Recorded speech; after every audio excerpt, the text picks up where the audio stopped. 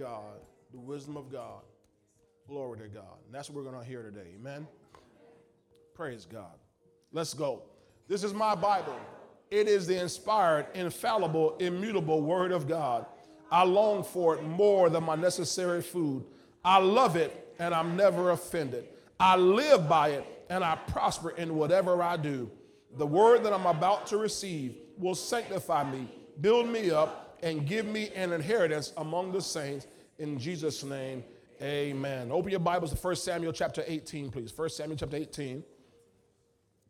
Hallelujah. I was going to read all this. I'll let you read it maybe in your own time. I was going to read all through verse 16 of 1 Samuel chapter 18. But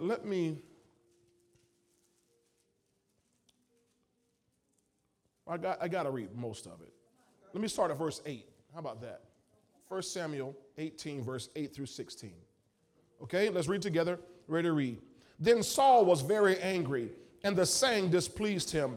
And he said, they have ascribed to David 10,000s, and to me they have ascribed only thousands. Now what more can he have but the kingdom? So Saul eyed David from that day forward. And it happened on the next day that the distressing spirit from God came upon Saul, and he prophesied inside the house. So David played music with his hand, as at other times, but there was a spear in Saul's hand.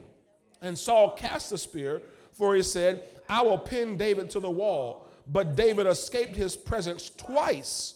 Now Saul was afraid of David because the Lord was with him, but he had departed from Saul. Therefore Saul removed him from his presence and made him his captain over 1,000, and he went out before the people.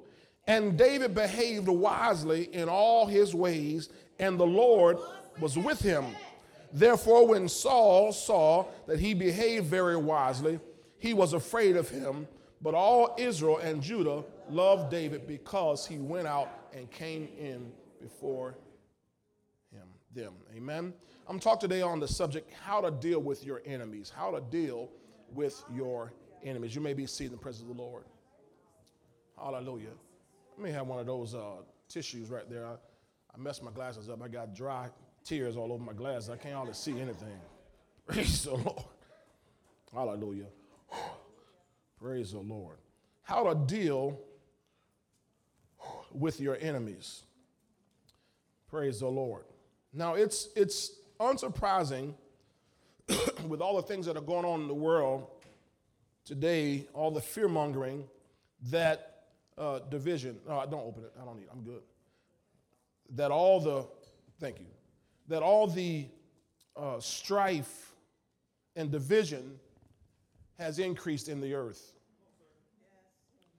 And people are of differing opinions in the church, outside the church, and people are growing even more intolerant of each other.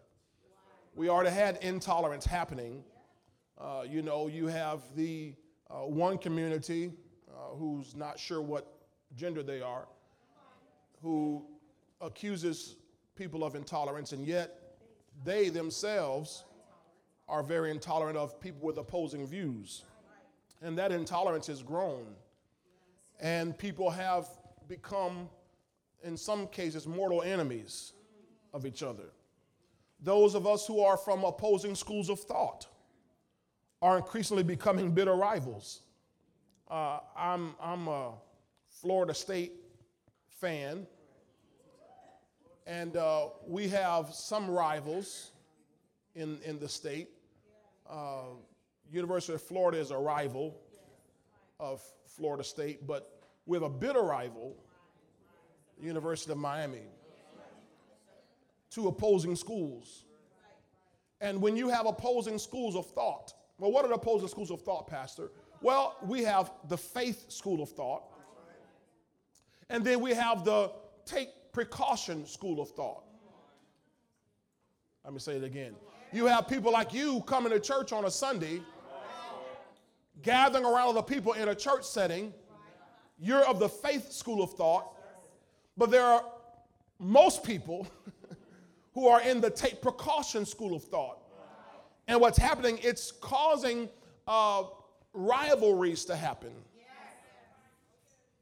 You don't have to tell me. I'm going to tell you what's happening. And people are becoming arch enemies. And it's not a surprise. I want to take it to a scripture here. Matthew. In fact, we were here last week, Matthew 10. Because God's not surprised about these opposing opinions and schools of thought and how enemies are made in times like these. I'll show you this here.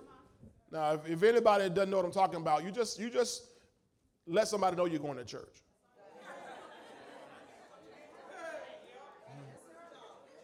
Let your family find out you're going to church. And then ask them, can you stop by and see them?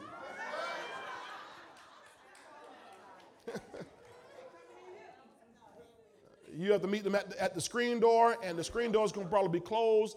And you follow what I'm saying? The screen door might not even be enough because you can breathe through the screen door. They don't want you in there. But God's not surprised. Look at Matthew 10, please. Verse 16. It says, behold, I send you out as, notice there's 4 animals in here, as sheep in the midst of wolves. Therefore, be wise as serpents and harmless as doves. Now, keep that in mind for later on. But beware of men, for they will deliver you up to councils. They're going to call those sheriffs on you and scourge you in their synagogues. You'll be brought before governors and kings for my sake, as a testimony to them and to the Gentiles. Verse 21. Now, brother, now these are brothers from the same mother. Now, brother will deliver up brother to death. Now, these are brothers who probably played together. They climbed trees together.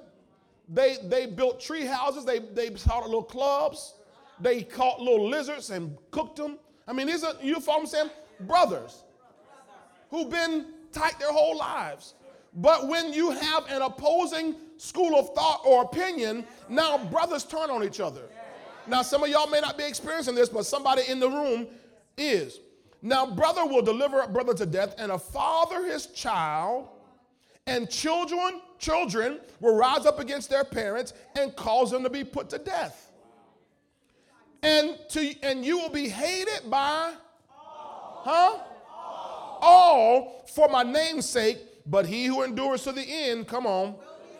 Drop down to verse 34, please. Verse 34. Verse 34. Jesus says, now listen, don't be surprised by this.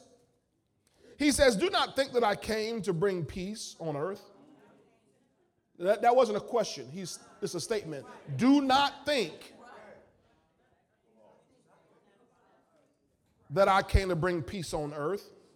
Now, we know when he was born, the angels announced peace on earth, goodwill toward men. He's talking about peace, in other words, peace with God. So, but Jesus is saying, I'm not coming to bring peace between y'all. He says, I did not come to bring peace, but a sword. In today, he'd say a Glock. 9mm. Maybe a 50 cal. Boom. For I have come, watch this, to set a man against his father, a daughter against her mother, and a daughter-in-law, some of y'all say, I know about this right here, a daughter-in-law against her mother-in-law.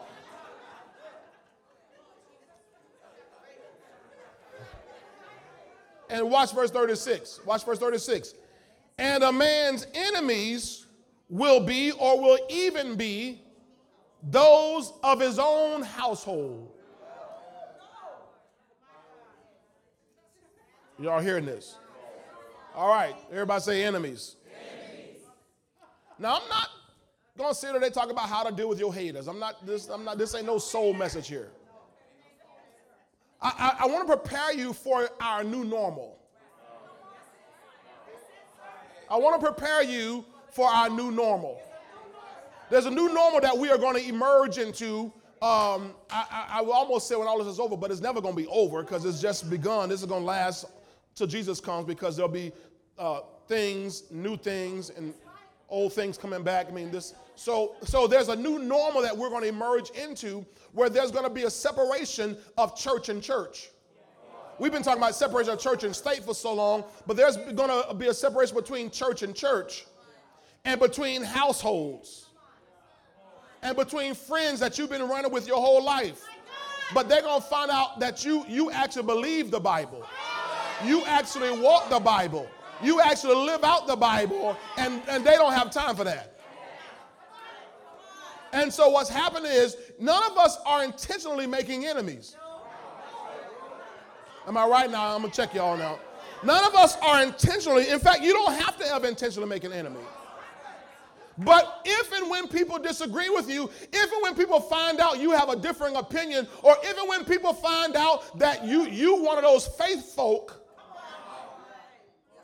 one of those real Jesus freaks, then they can often make you their enemy. You're not trying to be an enemy. I'm just trying to please Jesus. I'm just walking with Jesus. Over in Galatians chapter 4, verse 16, Apostle Paul says this. He says, have I therefore become your enemy because I tell you the truth? Now, let me just ask you, there's a quick survey, just a quick poll. Have you been talking to one of your neighbors, one of your friends, one of your relatives, one of your children, one of your somebody, and you told them the truth, and all of a sudden now you're their enemy? Why? Because they don't care about the truth. All they care about is those facts the people keep telling them. I sent out yesterday on the church group me, I put out something from the CDC. Y'all know the CDC? And hopefully y'all took the time to actually read the page I sent you and look at those graphs, those charts that was showing. Listen, what the media is putting out is not true. The media has everybody scared, holed up, freaking out. And the CDC is saying that's not really what,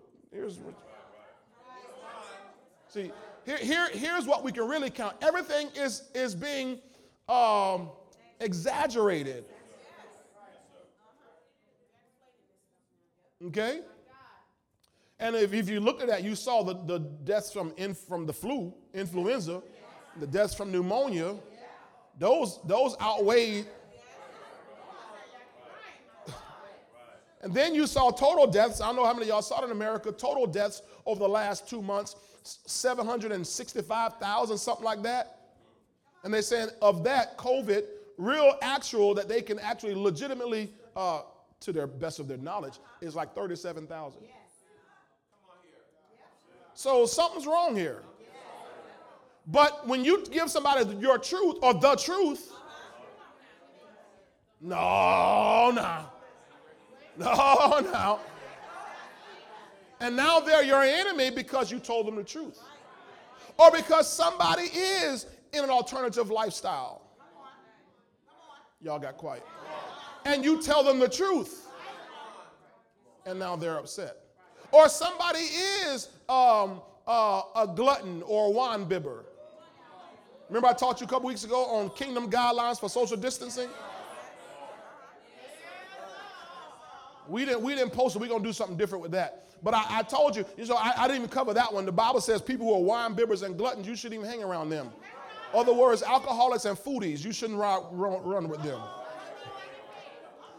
Now I'm messing with y'all. I'm a foodie, not like that. I'm not talking about you just like to visit places. No, there are people, they live to eat. You're supposed to eat to live, Barbara. That's right. So if you tell somebody the truth, what happens? They're going to become your enemy. If you're going to tell somebody, you know why you broke? It's because you keep spending all your money. They're going to get mad at you.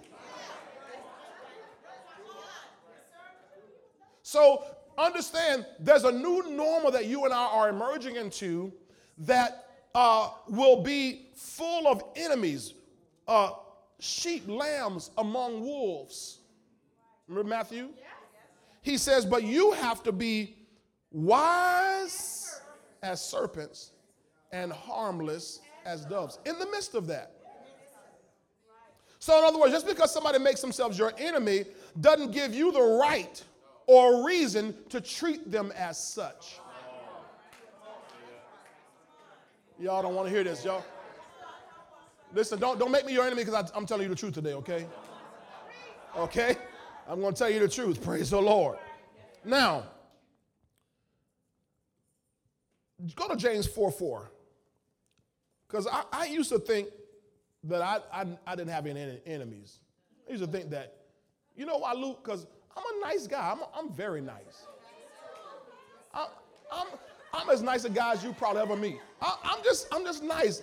I get along with everybody. I'll talk to anybody.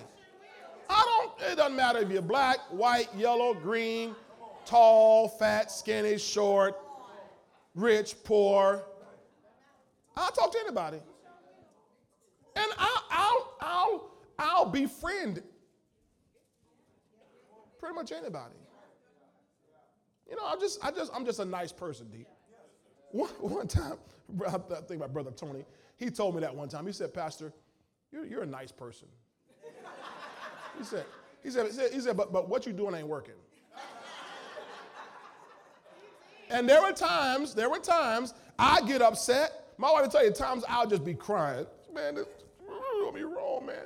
But he was telling me the truth. And I couldn't make him my enemy. I had to submit and say, okay, he's telling the truth. I mean, he used to challenge me. I mean, it was just like soul spankings. You know what I mean? S-O-U-L? Soul spankings. Like, get yourself right. Praise the Lord. And I'm glad. So I just never thought I had any enemies, but I discovered God has enemies. God is extremely nice. He's kind to everyone. James 4:4 says, adulterers and adulteresses, do you not know that friendship with the world is enmity with God? Whoever therefore wants to be a friend of the world makes himself an enemy of God. So God's not trying to have enemies, but those who are going to be friends of the world, he says, you make yourself an enemy of God. Now he's talking to the church in James chapter 4. He's saying, church folk, when you're going to be friends with the world or begin to conform to this world, to the world thoughts, ideas, and the world system, you are going to make yourself, sitting in church, an enemy of God. Oh my goodness. So, Chris, when I found out God had enemies, I was like, okay, well, maybe I might have some enemies. Psalm 68 verse 1 says, let God arise. Let his enemies be scattered. Let those also who hate him flee before him. So God has enemies. But notice what it says. Let God arise. Let his enemies be scattered. So everyone, say everyone. Everyone will have enemies. Look at your neighbor and tell them everyone will have enemies. As handsome, as cute, as beautiful as you are, as nice as you are. Jonathan High Jackson, you wouldn't think you would have an enemy, do you? I mean, Jonathan, you're just the nicest guy in the world. Just get along with anybody. You'll talk to anybody. But Jonathan, do you know you have enemies?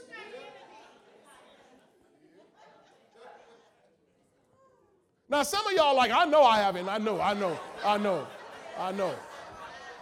I've had enough fights. I got enough blocked calls, blocked phone numbers on my phone to know I have enemies. But some of y'all are sitting there, well, I'm too cute to have everybody. Doesn't everybody like me? No, everybody doesn't like you. Did everybody like Jesus? No. Well, you ain't Jesus. So if not everyone liked Jesus, then everyone will like you. And they particularly hated him when he began to teach the truth.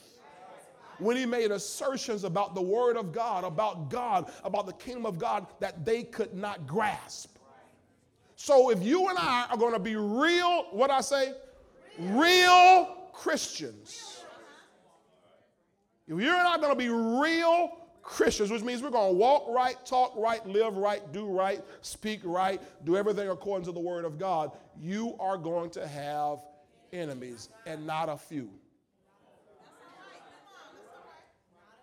And yet, those same enemies, God said in Ezekiel chapter 18, verse 4, all souls are mine. So even enemies of yours, God still wants to use them, or he still wants to save them. So you and I can't get in a position of hoping they choke on their tongue and die.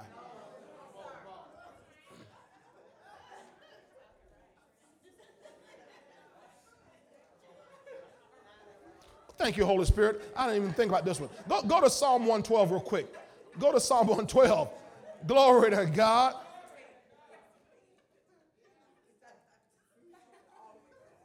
Psalm 112. Look at verse 7. I'm going to start at verse 7. About this blessed man. He will not be afraid of evil tidings. His heart is steadfast, trusting in the Lord. His heart is established. He will not be afraid until he sees his desire upon his enemies. Now, so you got to ask the question, Barbara, well, what's my desire on my enemies? Now, we've learned, those of you who've been through any kind of prayer schooling, I don't know if this is going to be covered in our prayer class that begins next Sunday, but there's one prayer called an imprecatory prayer. We know about intercession.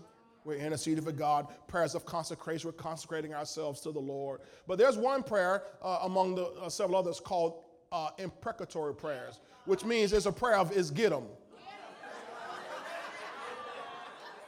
I know none of y'all have ever prayed prayers like, get 'em, Jesus.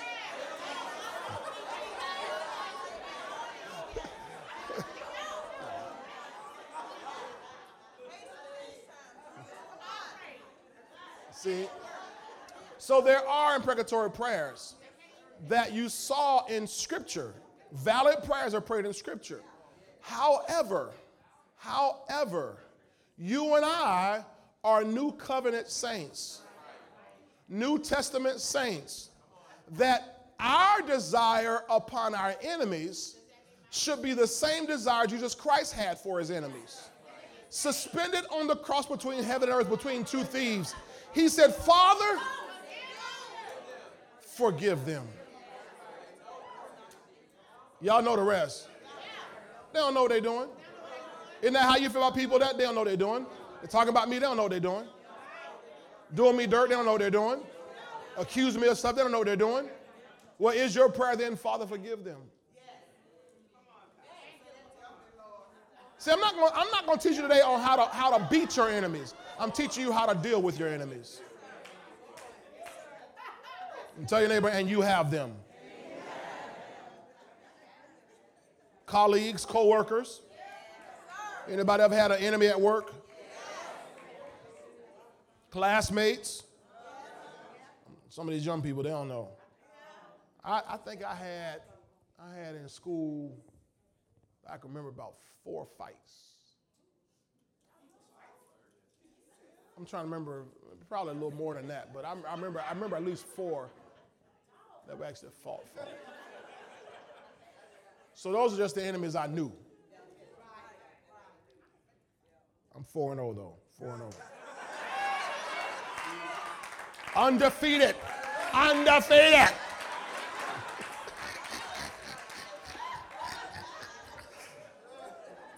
Praise the Lord. Neighbors. I had a neighbor one time decided he was going to pick on me. My wife and I just moved into this neighborhood, and he's going to pick on us. And we didn't even realize he was our enemy because he didn't tell us. He told somebody else. We found out how much he didn't like us. Yeah, we moved in the neighborhood. He's going to talk about the preacher think he's going to come take over a neighborhood. I wouldn't take over a neighborhood. I just moved into a house. What are you talking about? I didn't pray anything against him. I just, I didn't know. That man died on the operating table. He was and then he was not.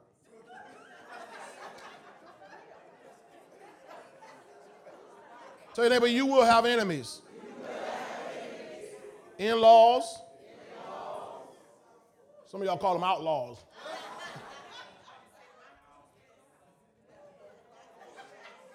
How about this one? How many know about this one? Your ex.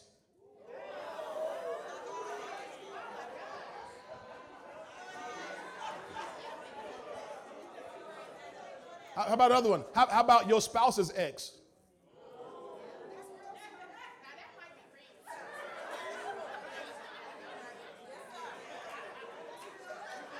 Some of y'all might just be your boyfriend's baby mama. You know what I'm saying? Just tell you that, but you will have enemies.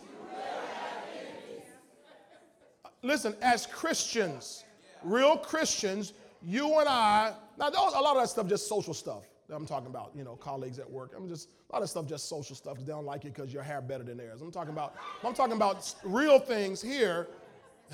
Am I right? People, they don't like you because your makeup is on fleek and they can't ever get theirs right. But I'm talking about in reality, when you are a true Christian and walk with God, people are going to hate you like they hated Jesus.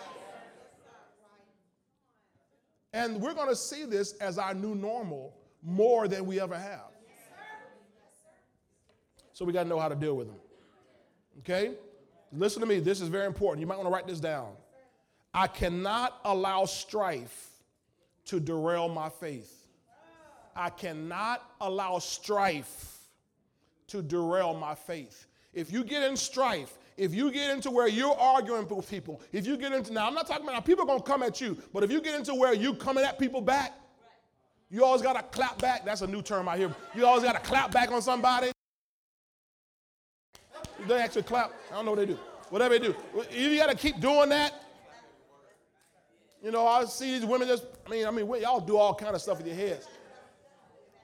See, you will derail your faith.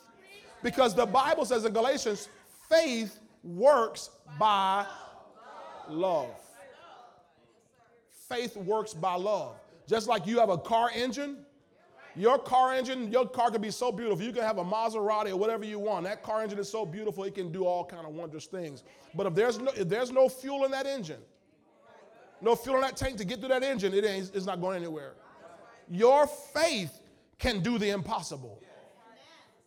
But if you're not letting love dominate your spirit and your heart, it will derail your faith. You won't be able to get anything done. And this is the year of vision manifestation. We cannot afford to let strife and all kind of confusion get in there and derail our walk with the Lord.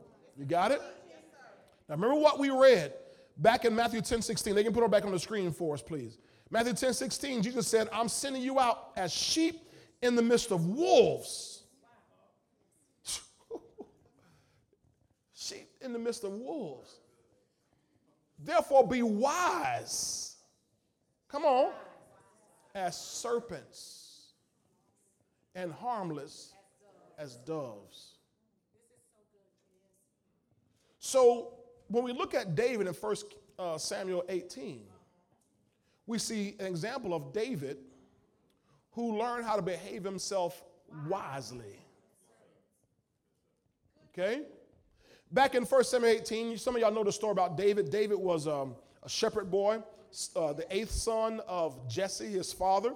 And when King Saul had become king of Israel, the first king, and Saul displeased God. And then God told Samuel, listen, I'm about to replace Saul. And I want you to go down to Jesse's house and to Bethlehem there, and I want you to anoint a new king. And so he went down to Jesse's house and called Jesse and said, hey, Jesse, bring your sons out here.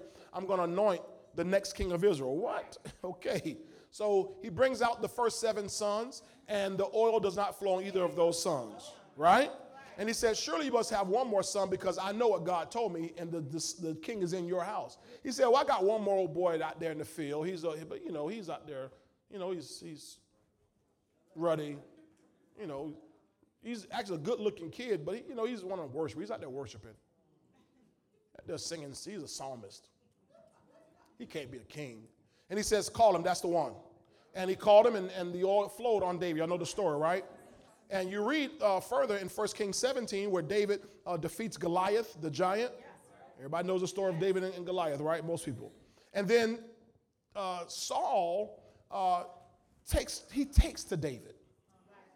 In fact, Saul's Jonathan takes to David. He's like, man, that dude is raw, man. He's like Mike. I want to be like Mike. So Jonathan grabs hold of David, and the Bible says their hearts became knit to each other. They became best friends.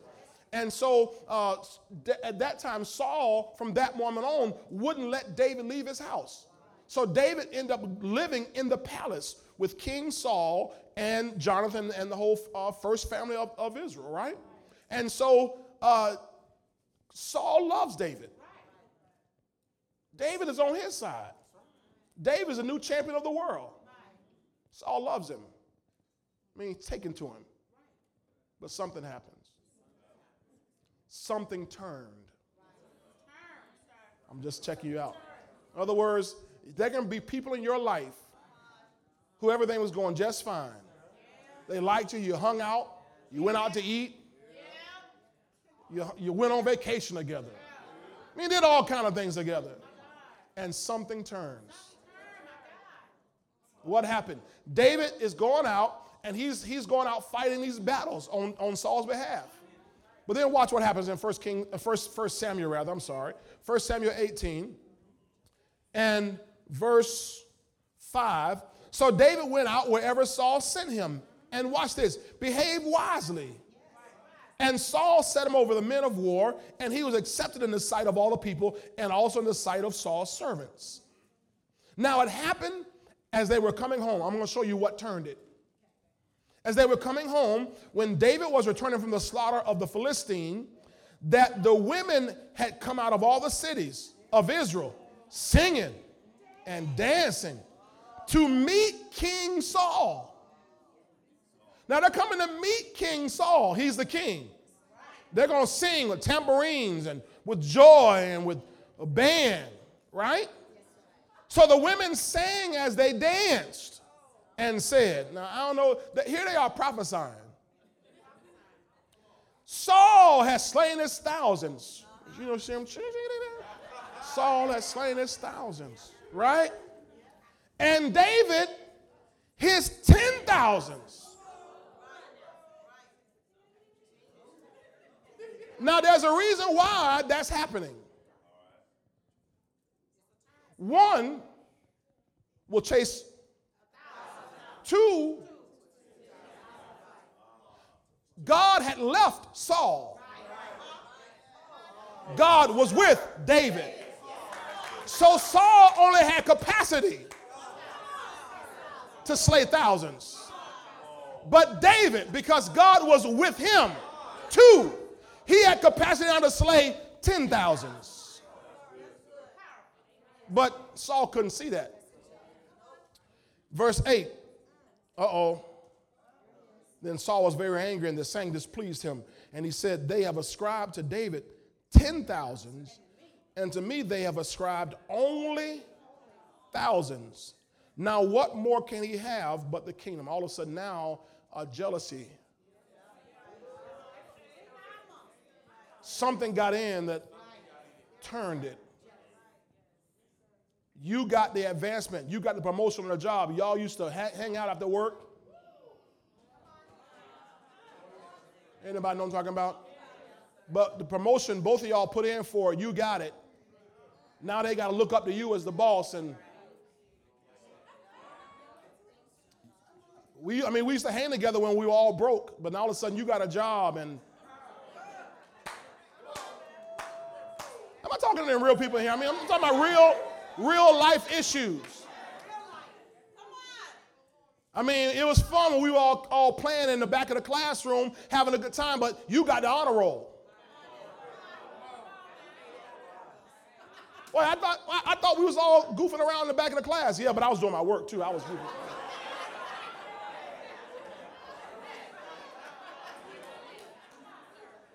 See, all of a sudden, when there's a distinction,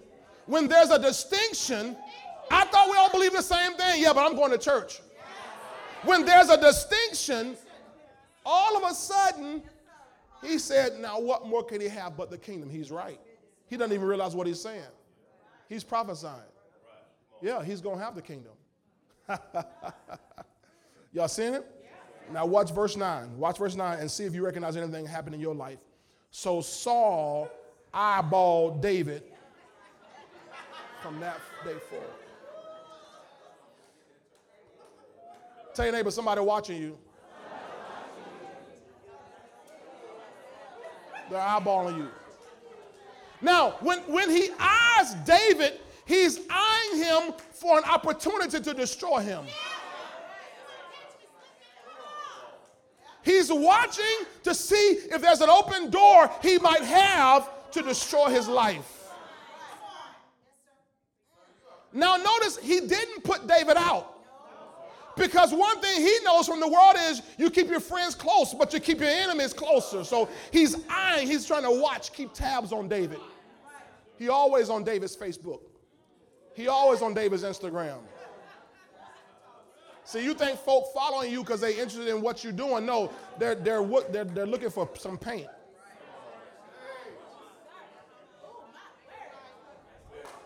He eyed David from that day forward. And it happened the next day that the distressing spirit from God came upon Saul, and he prophesied inside the house. Saul prophesied, in other translations, to say was Saul became raging mad, ravening mad, okay? So David played music with his hand as at other times. In other words, this is what David was in the house for before. Come in there, play some music, so on and so forth, calm him down. So David's doing what he's always done for his friend or for his king. In other words, in David's eyes, it's still the same, right? Because if David had any animosity, David could have said, I ain't playing nothing for you. I hope you go crazy. No, David played music with his hand as at other times. Only this time, there's a spear in Saul's hand. Oh, Lord, I'm going to get as far as I can. They never did start my clock.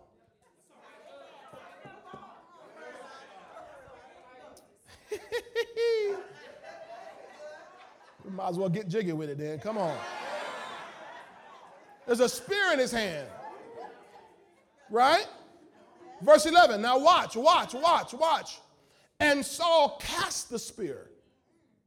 For he said, I will pin David to the wall. That means he took that javelin, he must be pretty good, and he lunged it at David, but he missed. David knew how to bob and weave, you know what I'm saying? No, he dealing with, right? No, the Lord's with him. The Lord's protecting him. It's not David's ability, it's God's ability on him, okay? And notice it says here, he escaped his presence twice, which means he did it one time, and David, okay, good. And then this situation happens again. That means David didn't leave the presence of Saul. He's sticking with his assignment. I'm sticking with my assignment. God's protecting me. David didn't, out of an abundance of caution, leave King's house. I'm supposed to be here. God's teaching me something. I've been called to be the king. I'm being trained here on how kings operate. I got to be in the palace. So he keeps playing, and it happens again because it says he escaped his presence twice. Because you, Chris, by the time somebody throws a javelin at you one time, you miss, I'm picking that javelin up. I'm about to come upside your head with that javelin. But David didn't. David probably picked the javelin up. Here you go, sir.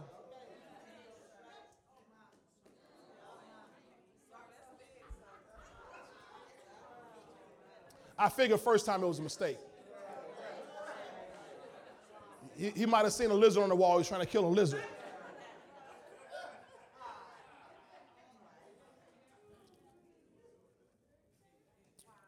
All right.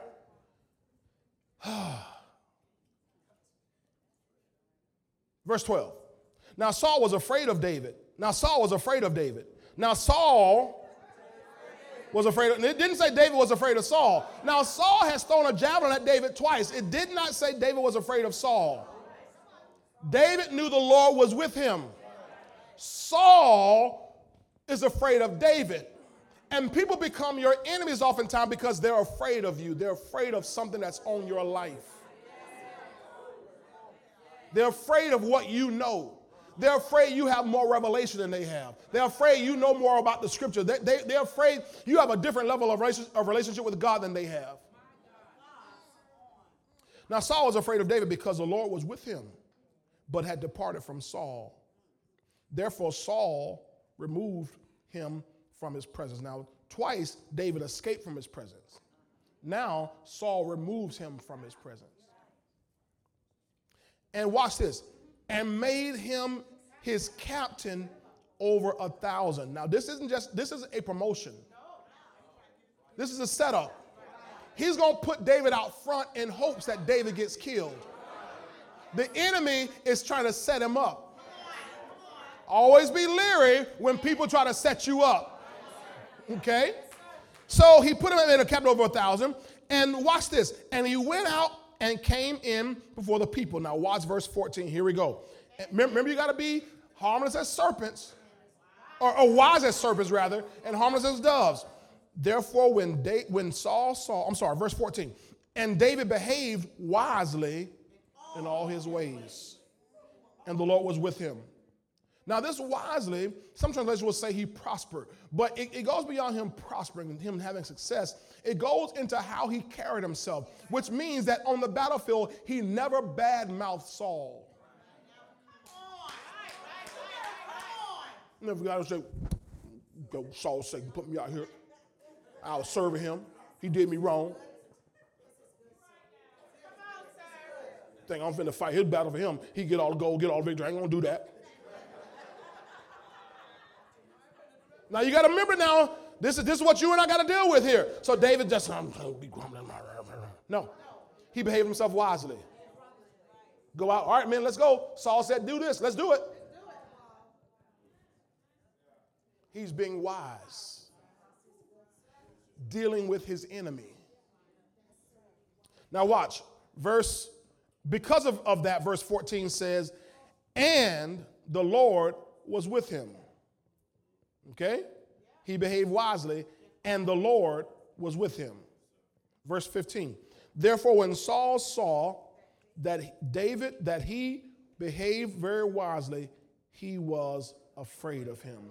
In other words, when Saul saw how David was carrying himself, how David was doing things the right way still, he really got scared. Because we already read he was afraid.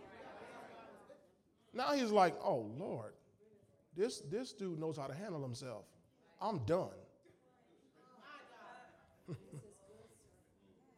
Glory to God. But all Israel and Judah loved David because he went out and came in before them. You got this? Now, David behaved himself wisely concerning his enemy Saul because David knew he was destined for the throne. In other words, David already had the word from the Lord as to his destiny, as to his expected end. So he refused to allow his enemy to derail him, to detract him from purpose, from destiny. Those of you who know the story, I don't have time to go over today because I want to give you at least a couple of these points today. David had opportunities. At one point, David's now on the run. David's fleeing. Saul just gets rid of him. I hate you now. I'm going to kill you. So David's now running for his life from Saul. And the Bible says on one occasion, David ended up seeing Saul and his men. They're in a cave, and here is Saul asleep. His men said, hey, Dave, this your chance. You can kill that joker, bro. And David goes in there. Oh, wait, right. Because he gets this zeal, this youthful zeal. He goes in there and he cuts off a piece of Saul's robe. That's all he could do. And the Bible says even when he did that, his heart smote him. He's like, I shouldn't touch God's anointed. I shouldn't be harming. His heart was troubled. King James, I believe, says his heart smote him. He was, because even though Saul is his enemy, he still had to honor his office. Even though Saul is his enemy, he still had his eyes and his mind on what God said. And he knew that if he violated God's word to touch the prophets, to touch God's anointed, the children of Israel were in the wilderness. The word went out, hey, don't you touch God's anointed. Don't do his prophets any harm. That means the people were all told, don't you touch these children of Israel. So David grew up on that. So when David had opportunity to kill Saul on multiple occasions, I wouldn't do it. He said, I can't do it. I can't do it. See, you got to make sure you don't let strife and this animosity, y'all know what animosity is? This vitriol, this, look at neighbor in the eye, just look at them. See if you can see that vitriol in their eyes. See, that's, now it's not for you. If you see it, it ain't about you. It's somebody who just knows how to touch that button, how to push that button. And you've not intentionally made them an enemy, but they have made themselves an enemy.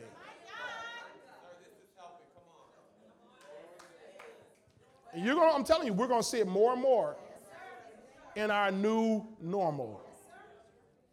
Notice I said new normal. So I want to give you some points here. Y'all have a little more time? Maybe I'll give you half of them today.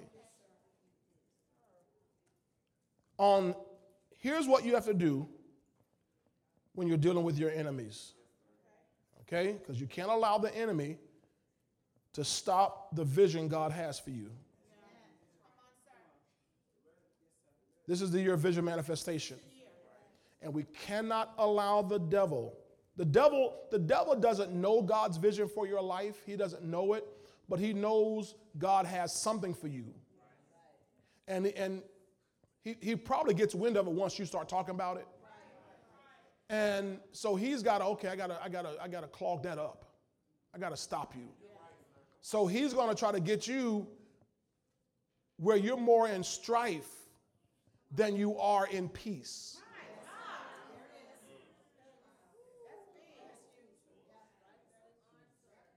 See that can I just pause here for a minute? The devil is stirring folk up,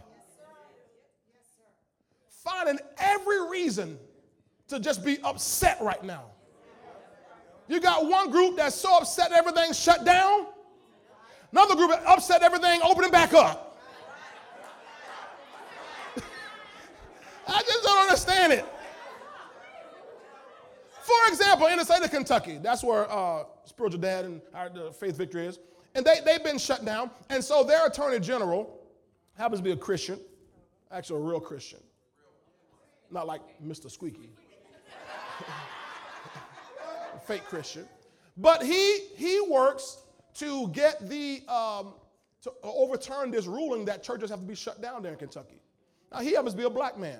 And so what happened, all the black churches and civil leaders throughout Kentucky are bashing him.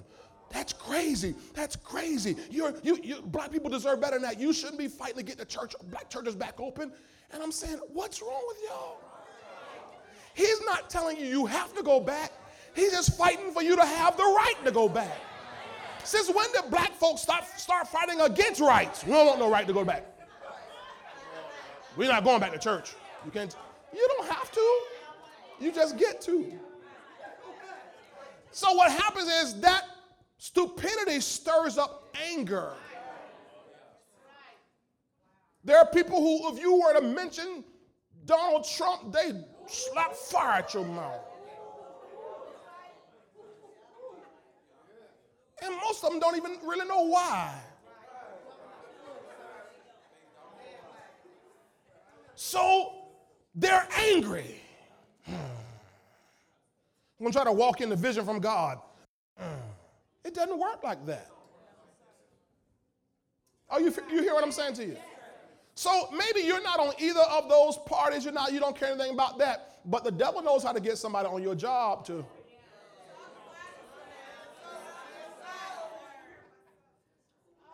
get a friend or a neighbor or somebody you used to hang with, a family member, to push that button to get you stirred up. Now here you are angry. And all of a sudden, the vision is halted. Manifestation just is stopped. Faith works by love. You got it? All right, so let me give you at least a couple of these. As long as y'all will let me. Turn to Proverbs 15:1, because here's what I want you to see this here. Proverbs 15:1. Hallelujah. Number one thing I want you to do when you're dealing with enemies. Write this down. Give soft answers. Give soft answers. The Bible says in Proverbs 15, verse 1, a soft answer turns away wrath, but a harsh word stirs up anger. Now I'm teaching you how to deal with your enemies. And you will get a call, you will get an email. Listen, if somebody email you, don't email back in all bold caps and all that stuff like that, because that's a harsh word. Don't use all caps. That's inflammatory. Don't you ever go. That's what we not gonna do is, that's inflammatory. I'm trying to help somebody here. The Bible says a soft answer. Everybody say soft answer. Soft answer turns away wrath. Sweet lips. But a harsh word stirs up. So when they clap and you clap back, it's just not everybody clapping. And you can't talk, you can't think over clapping. Oh, Lord, let me talk to some husbands and wives in here. Oh, Lord, let me talk to some husbands and wives in here. Because it may not be your coworker, maybe those of your own household. Because right now as we speak, domestic violence, domestic abuse is on the rise. Because folks stuck in the house together, they ain't used to being around each other this long. I'm used to going to the basketball court, going to the gym, going to the salon, going somewhere to get away from you. Now I can't get away from you. So I clap, then you clap back. Now we stirring up anger. So, number one, give soft answers. How many ever heard this phrase growing up? It takes two to argue. Oh, it takes two to tango too. That's true. It takes two to make a thing go right. I mean, but how it takes two.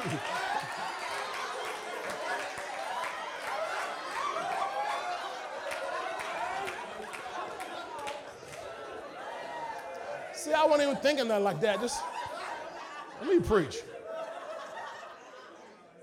It takes two to argue. Can you give me this same verse 15:1 in the Passion, please? The Passion translation. I'm sorry, media, I didn't tell you this, but just if you can get over there, hopefully our computer will work with us here.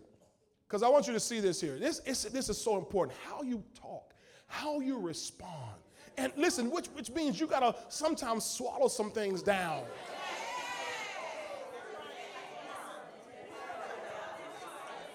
Notice what it says. Respond gently when you are confronted, and you'll diffuse the rage of another.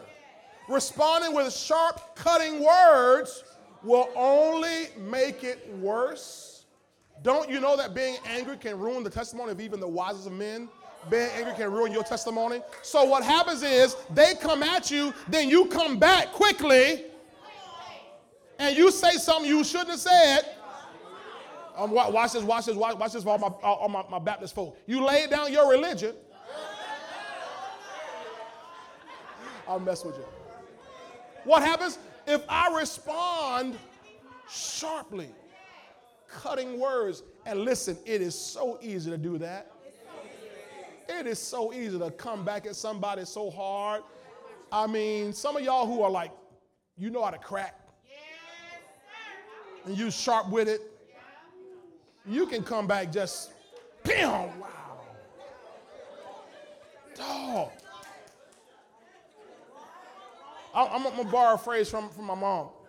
Says, just because it comes up, doesn't mean it have to come out. That's why I said sometimes you have to swallow some things down. Because I could come back at you, but I'm a. All right, what we're going to do. Because you can say, ain't going to be none of that. Ain't going to be none of that. Or you can say, hey, let's do this a different way. Let's just pause for a minute. Now, I know already, I'm going to probably only get to number one because I'm pushing you probably beyond your soul already. I'm talking to your spirit, okay? Soul, I'm talking to the spirit. You just shut up, soul. I'm talking to the spirits of all these people here. Because your spirit knows I'm right.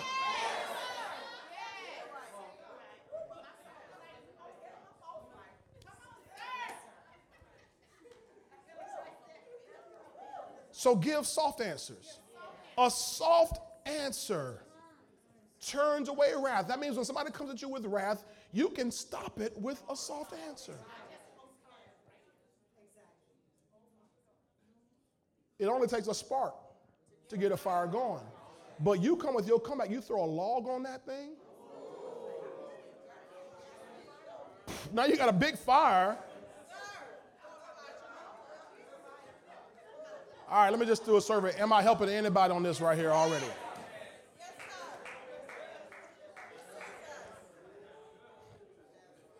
Husbands and wives, parents and children.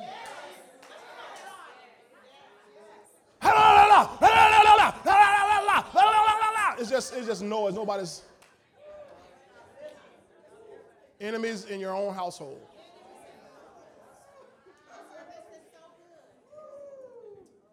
Give me James chapter 1, verse 19 and 20 in the Contemporary English Version, please. Listen to this. Write it down for yourself, James 1, 19 and 20. But it says here in the Contemporary English Version, my dear friends, you should be quick to listen and slow to speak or to get angry. Somebody comes at you, and you don't even give them time to finish what they're saying.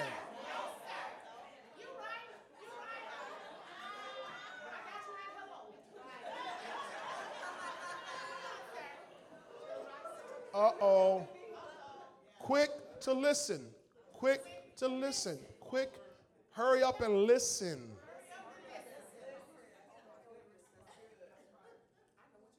Because here's why you want to listen to your enemies. I'm not talking about listen and agree. I'm talking about listen to them because what you're listening for is a place where you can agree. See, because every argument that somebody comes at you with, even I'm talking about when our new normal with new doctrine and everybody got all this kind of stuff. Even if you're gonna argue with somebody, they're Muslim, they're a 5%er, they're a Hebrew Israelite, they're a Jehovah's Witness, whatever other difference we may have. There's still some commonality that if you listen to what they're saying, the Holy Ghost can give you a word at that point of agreement. In other words, if that Muslim says, well, Jesus, yeah, he was a good man. He was a good man. And you can say, praise the Lord. Yes, he was a good man. Now let's build off that. But if you're quick to respond,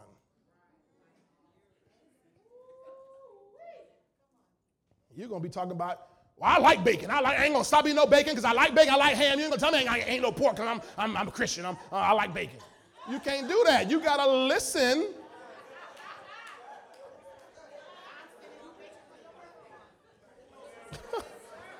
Are you hearing what I'm saying? So my dear friends, isn't that nice how he talks to us, Deacon Tyrone? My dear friends, that's like beloved. My dear friends, you should be quick to listen and slow to speak or to get angry. Verse 20. If you are angry, you cannot do any of the good things God wants done. Oh my God. God might give you a word of knowledge for that person, a word of wisdom on what to do. He might give you discerning of spirits to know what's behind. Because when they're coming at you as an enemy, usually there's a spirit behind that. So if I get angry, if I'm angry, I cannot do any of the good things God wants done. So number one was what? Give soft answers. Use your soft answers like an inside voice.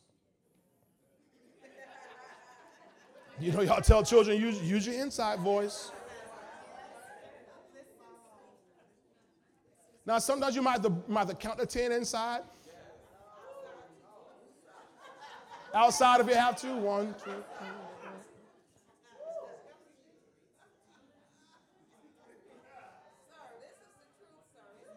Now listen. You have to give an answer. Just make it soft. In other words, you know, this is not talking about just let somebody go off on you and you don't respond. Walk away, because when you turn your head, they're going to bust you upside your head. So you got to at least face them.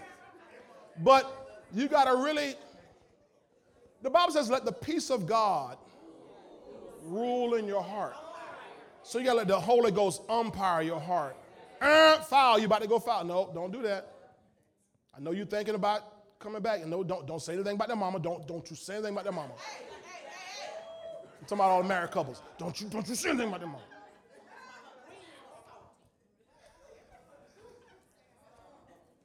All right?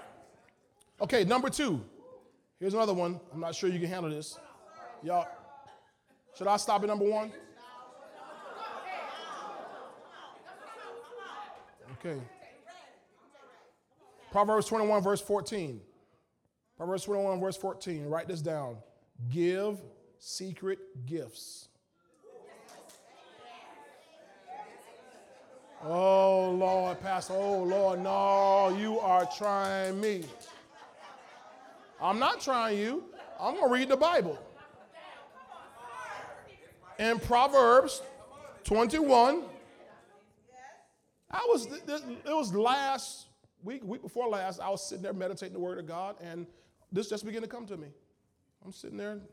One of the Proverbs we read, I won't hit it today, but one I hit, and I'm like, man, Lord, you give a way for us to deal with enemies. I'm like, wow, praise God. Proverbs 21, verse 14. You see that? A gift in secret pacifies anger, and a bribe behind the back, strong wrath. Now, how many of you know what a pacifier is? Right? So when you have a little baby, and that baby's crying, and can't be soothed. Hurry up, find a little. You know, you got to get fancy now and tied to there, you know, clip it on a little.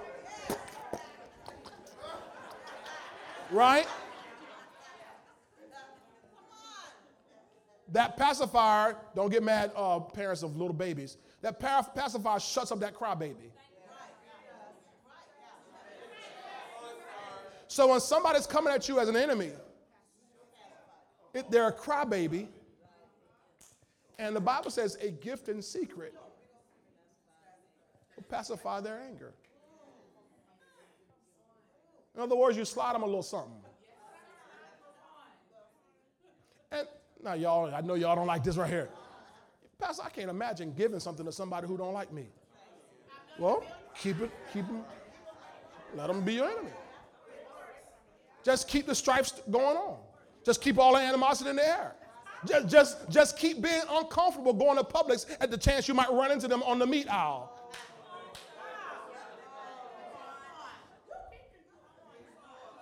Just keep the tension in the air, if that's what you want. But if you want to be comfortable and not feel nothing in your gut when you go to Walmart, a gift in secret pacifies anger. You give them a little something. Well, That don't make any sense, Pastor, because I'm not the one wrong. I'm not the one wrong. But peace offerings are for you to give even when you've not done anything wrong. I can't tell you the number of times I argue with my wife.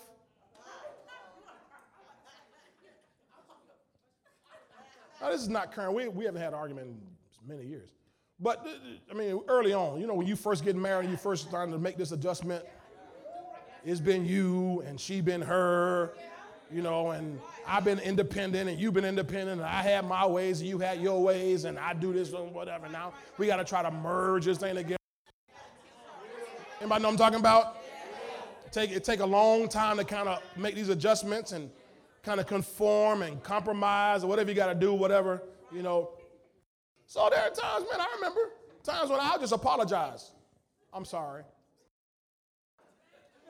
In my mind, I ain't done anything wrong. But if there's going to be peace in my house,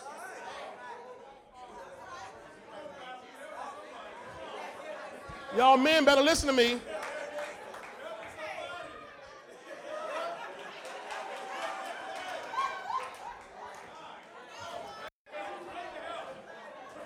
All the husbands, you better listen to what I'm saying now. Amen.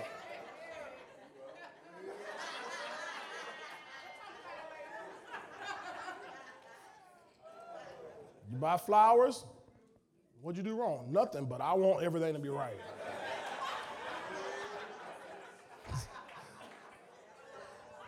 Is this the Bible? Have you ever experienced this before? So we know the Bible's right. A gift in secret pacifies anger. So we should give secret gifts. And I don't have time to read through the whole story, but you can write this down because you can read it in your own time. 1 Samuel 25.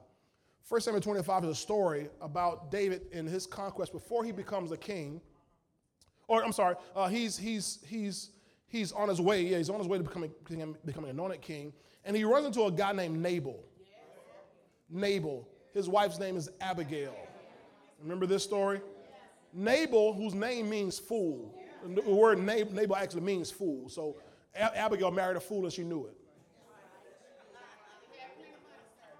But Nabal had plenty of money, plenty of clout. So she married a fool knowing what he had. And I should say she married a rich man knowing he was a fool. Don't do that. It's not worth it. Okay? But anyway, so Nabal's a fool, and the Bible says that David was passing through, and he's fighting and everything, all his men with him, and they come and they ask Nabal, hey, can you help us out? We're winning battles on behalf of our nation, and we're hungry. Can you help us out with some food? And Nabal's like, you got to get on out of here. I ain't helping y'all with nothing. And so David's like, really? We saved all of your livestock. We saved all your flock. You're not going to help us out with nothing? David said, I got you. Let's read the story. David like, all right, I got you. So Abigail, she's not a fool. Abigail said, hold up. Oh, hold up.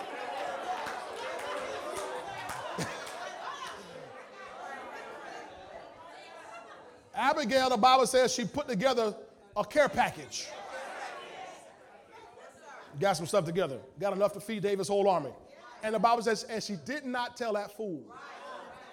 That's what the Bible says. It says she did not tell her husband. But his name is Fool. She didn't tell Nabal. And she snuck out, went to David and said, hey, look at here. And I know my husband, he's kind of crazy. He's a fool. His name means fool, David, so you understand. But, hey, look at this. Bam. She opened that up here. Enough. And David said, woman, let me tell you something. He said, if it wasn't for you, by this time tomorrow morning, he said, by the time sunrise, he said, there wasn't going to be a male left in the whole house. He said, we're going to kill all the men in the whole house. He said, but because of your gift, I'm going to let your household live. So Her secret gift pacified David's anger, saved the whole household. Now, if you're interested in the rest of the story, he's still a fool. One night he got drunk, got all tore up, and he ended up dying on his own. David went back and found Abigail.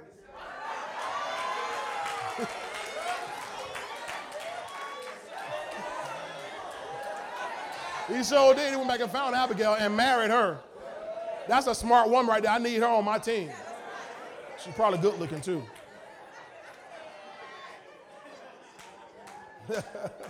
So, again, Proverbs 21, verse 14. A gift in secret pacifies anger. A gift in secret pacifies anger. So, here's how you deal with your enemies. You give soft answers, and then give secret gifts. That means you don't broadcast everybody. Because you tell people, they're going to be like, you giving something to who? You going to do what? Don't tell everybody about your business. Just do it. Just do it. Is this helping anybody so far? Yes, sir. Okay. Can I give you one more? Yes. All right. Then I'll do the rest as we go through the week. All right. This one you might not like. Well, you didn't like the first one either. You definitely didn't like the second one. This third one, you might be able to handle this. It's going to be based on how spiritual you are. Proverbs 24. Turn over there. Proverbs 24. Now, this is some good stuff here.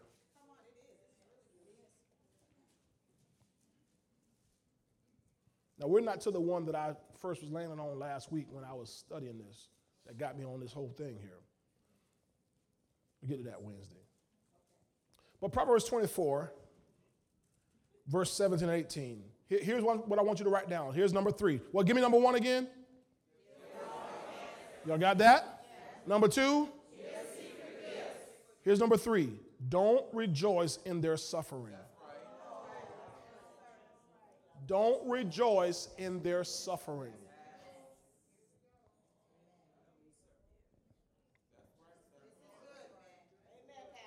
Ooh-wee. This is spiritual. That's right. This is for spiritual people because, see, if you're natural, you're carnal, you're happy when they lose their job. You're happy when they lost their house. You're happy when you hear bad news about them. But when you're spiritual, no, you're not happy about that. See, your desire upon your enemies is not their destruction. Your desire upon your enemies is their restoration. And this is hard because, Paulette, there's a little thing down in there on the inside. When you hear, come on, when you hear that something bad happened, you just go like, mm-hmm. How many of y'all want to tell the truth right now? Tell the truth. Mm-hmm. I just knew. Heard their car broke down. Yep. I knew it. Child, I heard they came down with Ebola. Yep. I knew it. I knew it.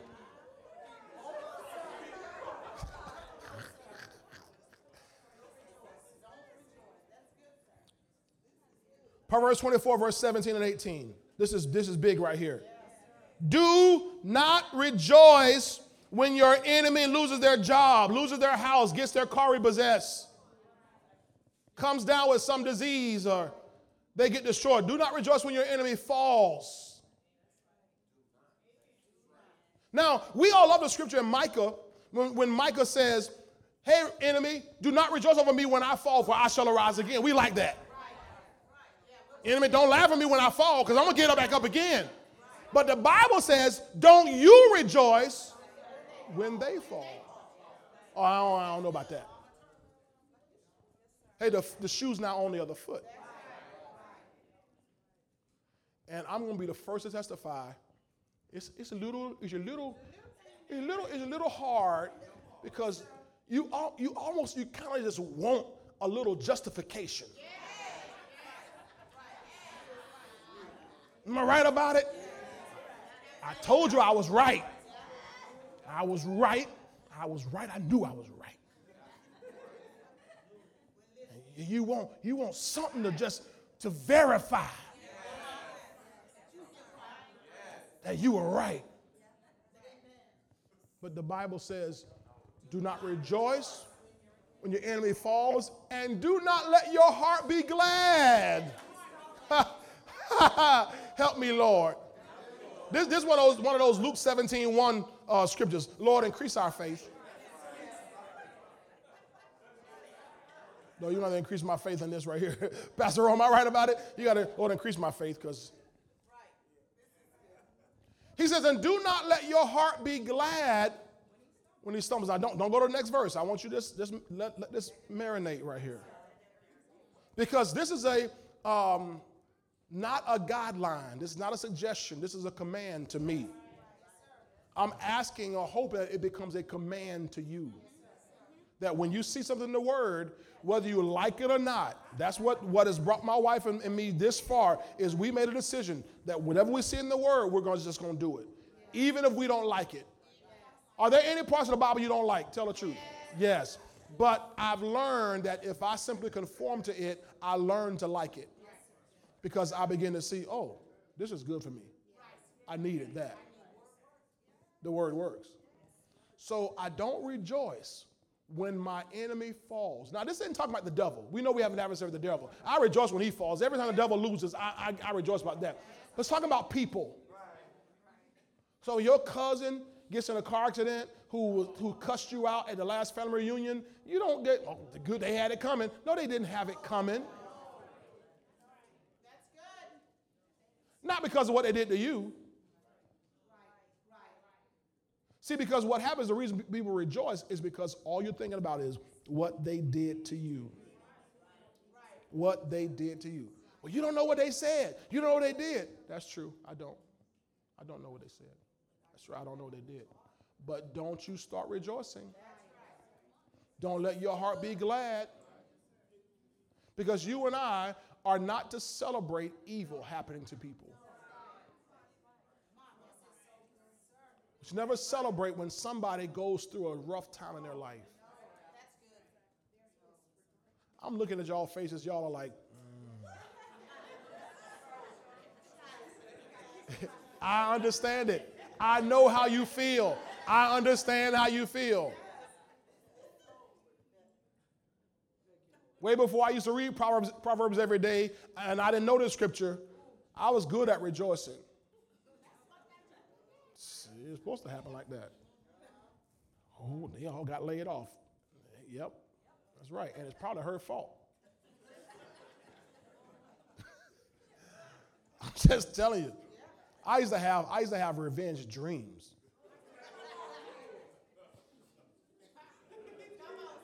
I'm just telling you. But once I learned the scriptures and learned that no, that's not how we behave. Then we got to change that.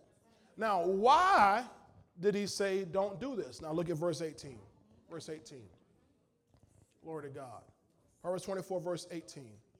Lest the Lord see it, see you rejoicing, see you laughing, and it displease him, and he turn away his wrath from him. Oh, now I see something happening here, Lamika. That means when an enemy comes against me as a child of God, God said, I'm going to handle it.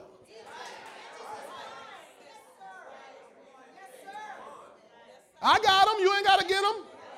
You ain't got to post nothing on Facebook. You ain't got to write nothing on YouTube. You ain't got to, thumbs down their video. You ain't got none of that stuff. We got all these cyber stalkers and stuff like that. And get you electronically. He says, lest the Lord see it and it displease him and he turn away his wrath from him. So God said, I was handling it. Let me do what I do. Because see, the thing about God's wrath is there's always a mercy. Because God is all merciful. There's always a tinge of mercy even to his wrath.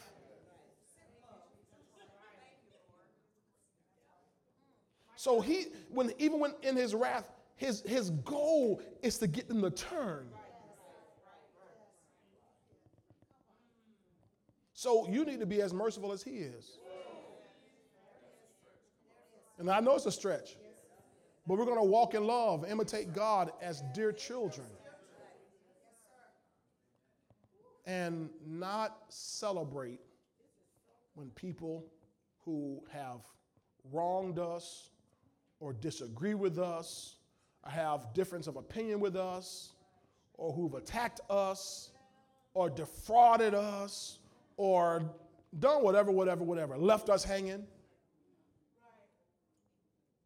When they're going through, it's not the time to rejoice. That's good for them? No. I'm out of time, but if you come back Wednesday, and even if we got carried the next Sunday, I'm going to show you by the time we're done, you're going to have to love them. I'm working your way up to loving them. Right now, I'm just trying to get you to just to not dog them, just to not go fight them. If you stick with me, you're going to be loving them. Number one, can you do that? Show me how you going to do it. Let me see your face. How you going to do it? When you give us off answer.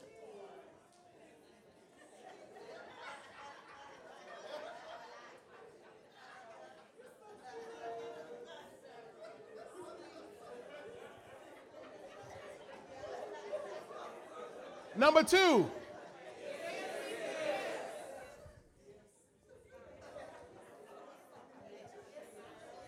Cash out.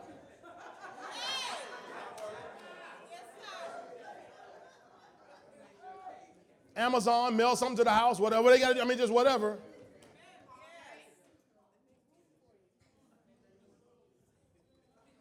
That's right. A gift will make room for you. Can you handle that? I said, can you handle that? Last one for the day. Number three. Don't rejoice in their suffering. In other words, you got to intercede or pray for them. You got to intercede or you got to pray for them. In Luke 23:34, we're about to receive the Lord's Supper. Jesus was getting ready to go to the cross. And he made this statement on the cross. Father, forgive them. Father, forgive them.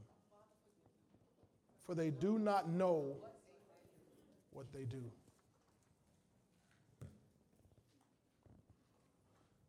He interceded for them. He knew that if he hadn't done that, those men would be due some great wrath. Stephen, over the book of Acts, he's about to be killed for preaching the gospel. And before he dies, while enemies are throwing stones at him, he looks up and says, Father, Lord, forgive them. Forgive them. That's where you and I have to be. I know if you've had more than a couple birthdays, you have enemies. Whether you know it or not, whether you're aware of it or not, you have enemies. And our response to our enemies is what you and I will be judged for. When you and I stand before God, God's not going to ask all about what your enemies did to you. You won't be able to use it as an excuse. Well, God, I was so-and-so because of what they said, because of what they did. No, only thing you're going to give account for is the deeds done in your body. So that's why you and I have to master this end of it. I cannot control what people do to me. I cannot control what people say to me. I cannot control how people treat me. What I'm in control of is how I respond. So what I do. Amen? So, Father, forgive them. Forgive them. Forgive them. They don't know what they're doing. Forgive them. Now, Father, today we agree in prayer. We saw in your word, James 4, that you have enemies.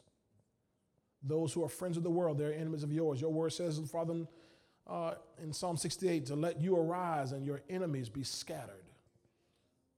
Jesus had enemies. Your word says there are enemies of the cross. So we know if you have enemies and you're kind and just, pure, perfect, loving, then we know that we'll also have enemies. And God, this sort of new normal they're talking about, stepping into as we're emerging, even as a new entity, God will emerge as lambs among wolves. But you told us to be wise as serpents and harmless as doves. God, we're asking you to give us wisdom on how to deal with enemies, wisdom on how to deal with those who oppose us, wisdom on how to deal with those who are contrary to us, wisdom on how to deal with those, Father, who will rise up against us. God, it's not your will that any should perish, but that all should come to repentance. All souls are yours. So we don't delight in anyone falling. We don't delight in anyone going through trouble. We don't delight in anyone going through any kind of hardship or pain. It's our delight, just as it is your delight, to see men saved, prospering, healthy, living long and living strong. And God, by the help of the Holy Ghost, by an increase in the use of our faith, we set that as our same desire, to see even those who have made themselves our enemies, to live long, to live strong, to prosper and be in health, to see them walking in the light of the gospel, walking in hope, walking in joy, walking in peace. And even as we often use the phrase, our worst enemy, God, I don't wish hell on my worst enemy. We don't wish destruction on our worst enemies. In fact, we ask you that those who have made themselves our worst enemies, that you reveal yourself to them in a way that they've never known before. We want them saved, sanctified, filled with the Holy Ghost, walking by faith, walking in the Spirit, living by your word, and experiencing all the joys, all the peace, and the righteousness of the kingdom of God. Now we pray, Lord, for them, and we pray for ourselves as well, that God, we would be wise, and through that wisdom, win souls of men to you. You said the fruit of the righteous is a tree of life, and he that wins souls is wise. So, Lord, we know that you want us to win back our brother. Your word says a brother offended is harder to be won than a strong city. God, but Lord, even those who've been offended, we want to win them back. Give us an opportunity to win somebody. God, if there are people that we have offended, people that we have done wrong, we ask you, Lord, for your forgiveness, first of all. And then we ask you to give us the opportunity to reconcile, to make things right with them. We want to be those who can say in truth, we've wronged no man. Even after we know we've wronged them, but God, we've made things right, we've gotten things clear with you, and our conscience is clear. No condemnation, that we've wronged no man. Now we pray today as we prepare to receive the Lord's Supper. We remember what Jesus Christ did for us, how much you loved us, that while we were your enemies, Christ died for us. While we were enemies of yours, you gave Jesus Christ your very best to die on the cross. And then you raised him again from the dead after he had whipped the devil on his own turf. You raised him again for our justification. And so now, Father, we pray that, Lord, as we receive this supper, that we would see ourselves as the body of Christ. And I even pray that, Father, that if there's any sort of animosity or strife or envy or hatred or bitterness or jealousy or malice or selfish ambition or anything that's even corrupted our brotherhood in this church, our friendships in this church, any relationships that have been broken because of an enemy coming in. I pray today that there'll be a full restoration of all relationships, even in this house. That, Lord, we would not allow the devil to steal the manifestation of our vision because we're carrying around grudges and ill feelings toward our brothers and sisters in the body of Christ.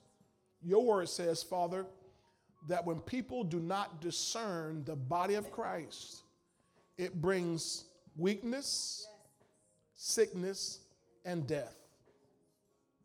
Father, we dare not let that be among us. Any weakness, sickness, or death. So today we discern ourselves as the body of Christ. We will come together in love. Now I thank you that it is so. I give you praise. I give you glory. For all these things today, in the matchless name of Jesus Christ, we do pray. Amen. Amen. Amen. Come on, give God a praise today if you receive that word. Come on, give him a praise if you receive that word. Glory to God. Glory to God. Hallelujah. Now, I hope you're walking out of here with a new attitude. I know you've been challenged, just as I've been challenged. Listen, when I preach something, guess who it comes to first? When I was sitting there reading, actually it was in Proverbs 25 last week, I'm sitting there reading, I'm like, oh, Lord, I got to do that. For real? Lord,